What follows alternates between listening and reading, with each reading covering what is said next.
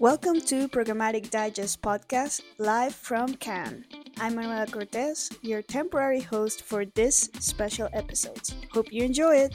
Today we have Debra Fleenor, founder of Adapex. Debra, thank you so much for being here. Thank you for having me, Manuela. I'm very excited to be here. Well, first I wanted to see if you could tell the audience your experience related to how it counts for you, how many times you have come, and what have been like the takes that you've had from this year, or the trends that you have seen. I know there are many questions, but tell us about All it. right, so this is only my second time, so definitely exponentially better than my first time because I know to wear comfortable shoes, comfortable clothing. I have no blisters. I haven't suffered the heat because it's been a beautiful year. And Cannes was last year and is this year just an amazing experience. There are decision makers everywhere you look. The energy is incredible, and it's tiring, but it's so exciting that you get energized. So I love it. Amazing. Yeah, I think well, this is my first time here, as I mentioned to you previously, and I just amazed by the event. Is so massive, so um, informative, and also like none other event that I've ever seen in my life. I think you can truly see the power of advertising Yeah, in these yeah. types of events. And so you created Adapex, and I would like to know a bit more about your background. How do you get into ad tech? Okay, so I started out rather traditionally in investment banking and consulting, and way actually before internet was invented, I saw it was an art project. It was involving a closed circuit TV in Los Angeles, Red Square in Russia, and Paris. And within 24 hours, there were people gathering around these cameras. And this is 1987, so it was before the wall came down. And I just said, this is a technology that's breaking down barriers and borders in the world. This is where I want to be. I saw it was an area where I could marry my love for business and my love for art. So I started way back in the day. Um, Adapex is my second exit in internet. Um, I generally have a very short attention span when it comes to work. So I loved consulting, 1 year, a few months, a year, two, my first startup, 2 years. I love that. I love the challenge of starting something new. And I have to laugh because here I am 11 years later, still in ad tech, but it's because nothing ever stays the same. Everything is always changing. And you see it here this year, we're all talking about AI and data, but it's not theoretical. It's solutions that we are developing to tackle these areas in a responsible way. And it's exciting to be with people who are having the same ideas, conversations, and developing solutions. Of course, and I think like that's one of the most interesting things about this industry. It's so dynamic. You think Yeah, you know everything, and then they decide to change absolutely all the exactly. rules. And every time there's a whole new set of acronyms, right?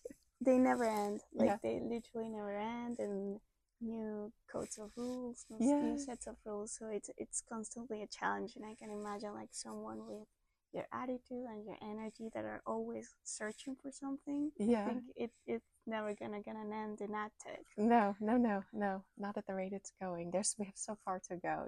I think watching internet, it sounds cliche now, but the truth is I love internet because it breaks borders and barriers, and it disrupts and creates something better. It's like breaking down an old building and watching the plants grow out of it and creating a beautiful forest. And I witnessed what we've all seen. Internet has totally disrupted travel, finance, retail. And I think one of the last bastions still standing is advertising. There's still so much more disruption that could and I think should happen to decrease the inefficiencies in our system. It's still an advertiser pays $1 and the publisher sees 30 cents. That's not right. There's too much noise and inefficiency in the system still. Absolutely. And actually, I think that's one of the main points, or I think pain points that publishers are having on the past couple of years. But we've seen different types of solutions that are coming, whether it's from an SSP or a DSP, for example, the DPO or SPO. Right. But I think, at least so far, what I've seen, I think Trade Desk is trying to lead the way, but not having that many publishers. And then I think Pubmatic is also trying to create a direct path. But do you think if this is something that you are seeing that it's going to happen, that it's going to be practical for publishers to start creating path directly to the seller? Absolutely. It's going to happen. It's good that the third-party cookie is going away. We treated it irresponsibly, and there were a lot of companies that, rightly so, this is how the market was structured, so they made a lot of money off of buying, selling, reselling that data. But now, with the disappearance of the third-party cookie, which is already gone on 50% of our traffic, you know what the CPMs on Safari are like. This is the opportunity for publishers to take back control of their own data and monetize it for themselves without everyone grabbing their hands in the middle. Absolutely. And yeah, I think it's something that is fascinating, and hopefully it's going to have the opportunity to finally publishers see the real revenue, because absolutely, I mean, it's always the middleman making, yes, the 70 cents out of the dollar went to the middleman. Exactly. And a lot of that was around the data, which was the publisher's data. Publishers, they will need help gathering the data and creating the audiences and the packaging it the way the advertisers need. But this is the opportunity for them to do that and work directly with the publishers. So cut out the middlemen, and they're going to have to scale together. Publishers are going to have to get into consortiums of other groups in order to have the scale that will interest advertisers. But it's going to be, a direct advertiser agency relationship with the publisher, which is great for SPO, which is a great thing on paper, but it's also sustainable. This is the new sustainable future. We talk about the carbon footprint. All of those jumps are creating carbon. Direct relationship is the what is it? The straightest path between two dots is a straight line. Exactly. And I think I love that this is the fourth interview I've done in Cannes, and it's the third time that we've talked about carbon footprint in programmatic. So I'm extremely happy that this is something that is being taken into account in the different parts of the ecosystem, because take the hearts to our matters, since programmatic is producing so much CO2, and this is something that happens all the time. So I really love that you talk about this as well. And it's great to have we each do our little part towards saving the planet, right? This is one piece of it, and it feels good to be a part of that.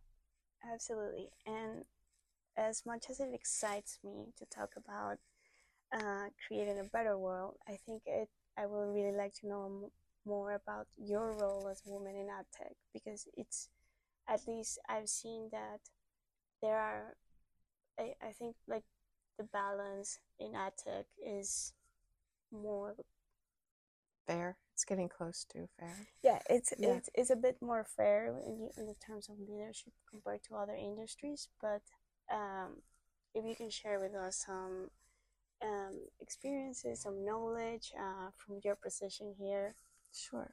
So I went from investment banking, which is probably the most male-dominated industry ever. So ad tech is a breath of fresh air. Especially when I'm in the room with the ad tech people. When I'm in the room with tech people, I would say I'm still probably, the only woman in the room. But it is a very, I would say, I don't want to say gender blind, because that's not the case. There's still those pockets of places where it's difficult for women to maneuver. But I actually I started Adapex as a single mom, and I had 2 kids who came home from school, and I didn't want to be in an office. I was consulting for other startups, internet startups.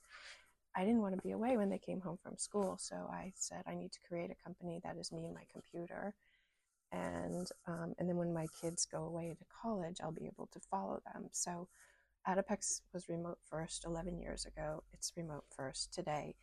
And it gave me the opportunity to not have to make a choice between being a mother and being a professional. I got to pursue both.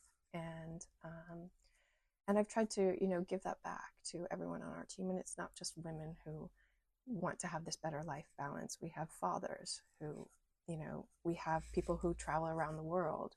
It's about giving people the flexibility and structure to create the balance of work with something else that they enjoy or which is important to them. Absolutely, and I think that's really beautiful, and it's an idea that it would be amazing that many companies pursue, because in the end, of course, no matter the gender, everyone wants to be close to their family and have Right. a better quality. And I mean, we could talk for hours about paternity leave versus maternity leave, etc. But the idea to try to empower women and parents to see that they can pursue a successful career and not abandon their family, that it's like what culturally used to be like. Right. You couldn't have it all. You could, or even you mentioned like people that like to travel. It's like there's always this way of thinking of traditional companies that maybe if you travel, you're not working, you're not paying attention. If you're not in an office, you cannot be as productive. So it's really refreshing to see something like this, and especially pre-COVID. Yeah, yeah. People used to think it was so strange. Isn't that funny? We can say you were a visionary. Worked out. It all worked out, right? Yeah. And I think it's also, um, people are not all going to agree with me, but I think society is better off when we don't have all of our children being raised by people outside of the family, by nannies, by, other things, the more family time is I think just the presence is good. Most of the time I was sitting on my computer working and my kids were doing their homework or they were playing their video games or watching a YouTube video, but we were together and we knew that. And, we could every once in a while laugh together or get up and go to the kitchen together. And that's much better than me being in an office and coming home to them when I'm at the end of the day, I'm tired and I just want to go into my room and chill. Absolutely, absolutely. And I think everyone that listens to the podcast would probably agree a lot on like this is the idea of what people are searching for, and it's amazing that in at least the ad tech, it's something that is more possible as Absolutely. versus other industries that are very conservative about this type Right. of things. Yeah, naturally there are a lot of creative people, open-minded people in tech, and I do think that makes it easier for all of us to have this kind of lifestyle.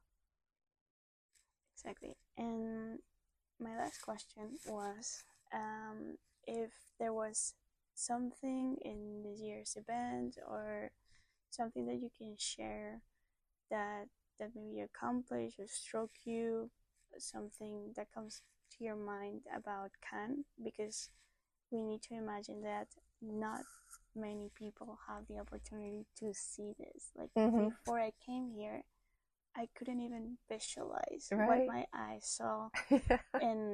And I'll post pictures on our social media so everyone can see. But anything, last words that you would like to share? Well, yeah, it's funny because everyone sitting at home at Adapex and Daytrix, our parent company, are thinking all we are doing out here is drinking rosé on yachts all day, which is true. It's kind of like a Disneyland of a conference. It's a Las Vegas of a conference. Everything is big and extravagant and overblown. But You can't see us, but Manuela and I are sitting in a library because it's the only quiet place there is in Con right now. It is crazy. It's full of people and it's full of deals getting done during half-hour meetings. Like I said, the energy is amazing, but it's intense. And you'll see tomorrow, Manuela, when this is over, you think you have energy and you're feeling good. If you're like me, after the conference was over, I literally crashed like a wilted plant. I was like, no, too much. So I'm actually going to take a couple days off next Tuesday. I'm going to take the weekend off and I'm going to take Monday and Tuesday off because I know that I'm going to need some time to recuperate. But again, the meetings and the people and the deals here is something hard to find in one compact week anywhere. And it's in a beautiful setting, so we also do enjoy it. Absolutely. Well, thank you so much, Dara, for coming to this live episode. As you mentioned, we've been moving throughout the city to make it happen, and this is Can. You Yeah. have to be as dynamical as the industry. Yeah. And thank you so much for sharing those kind words and always trying to empower women. I always admire people like you and try to showcase everyone in the audience across the globe that jobs like this exist, people like this exist, and that ad tech is not just like guys in Silicon Valley just having millions of dollars. And right, right. Thank you so much. Really, really enjoyed it.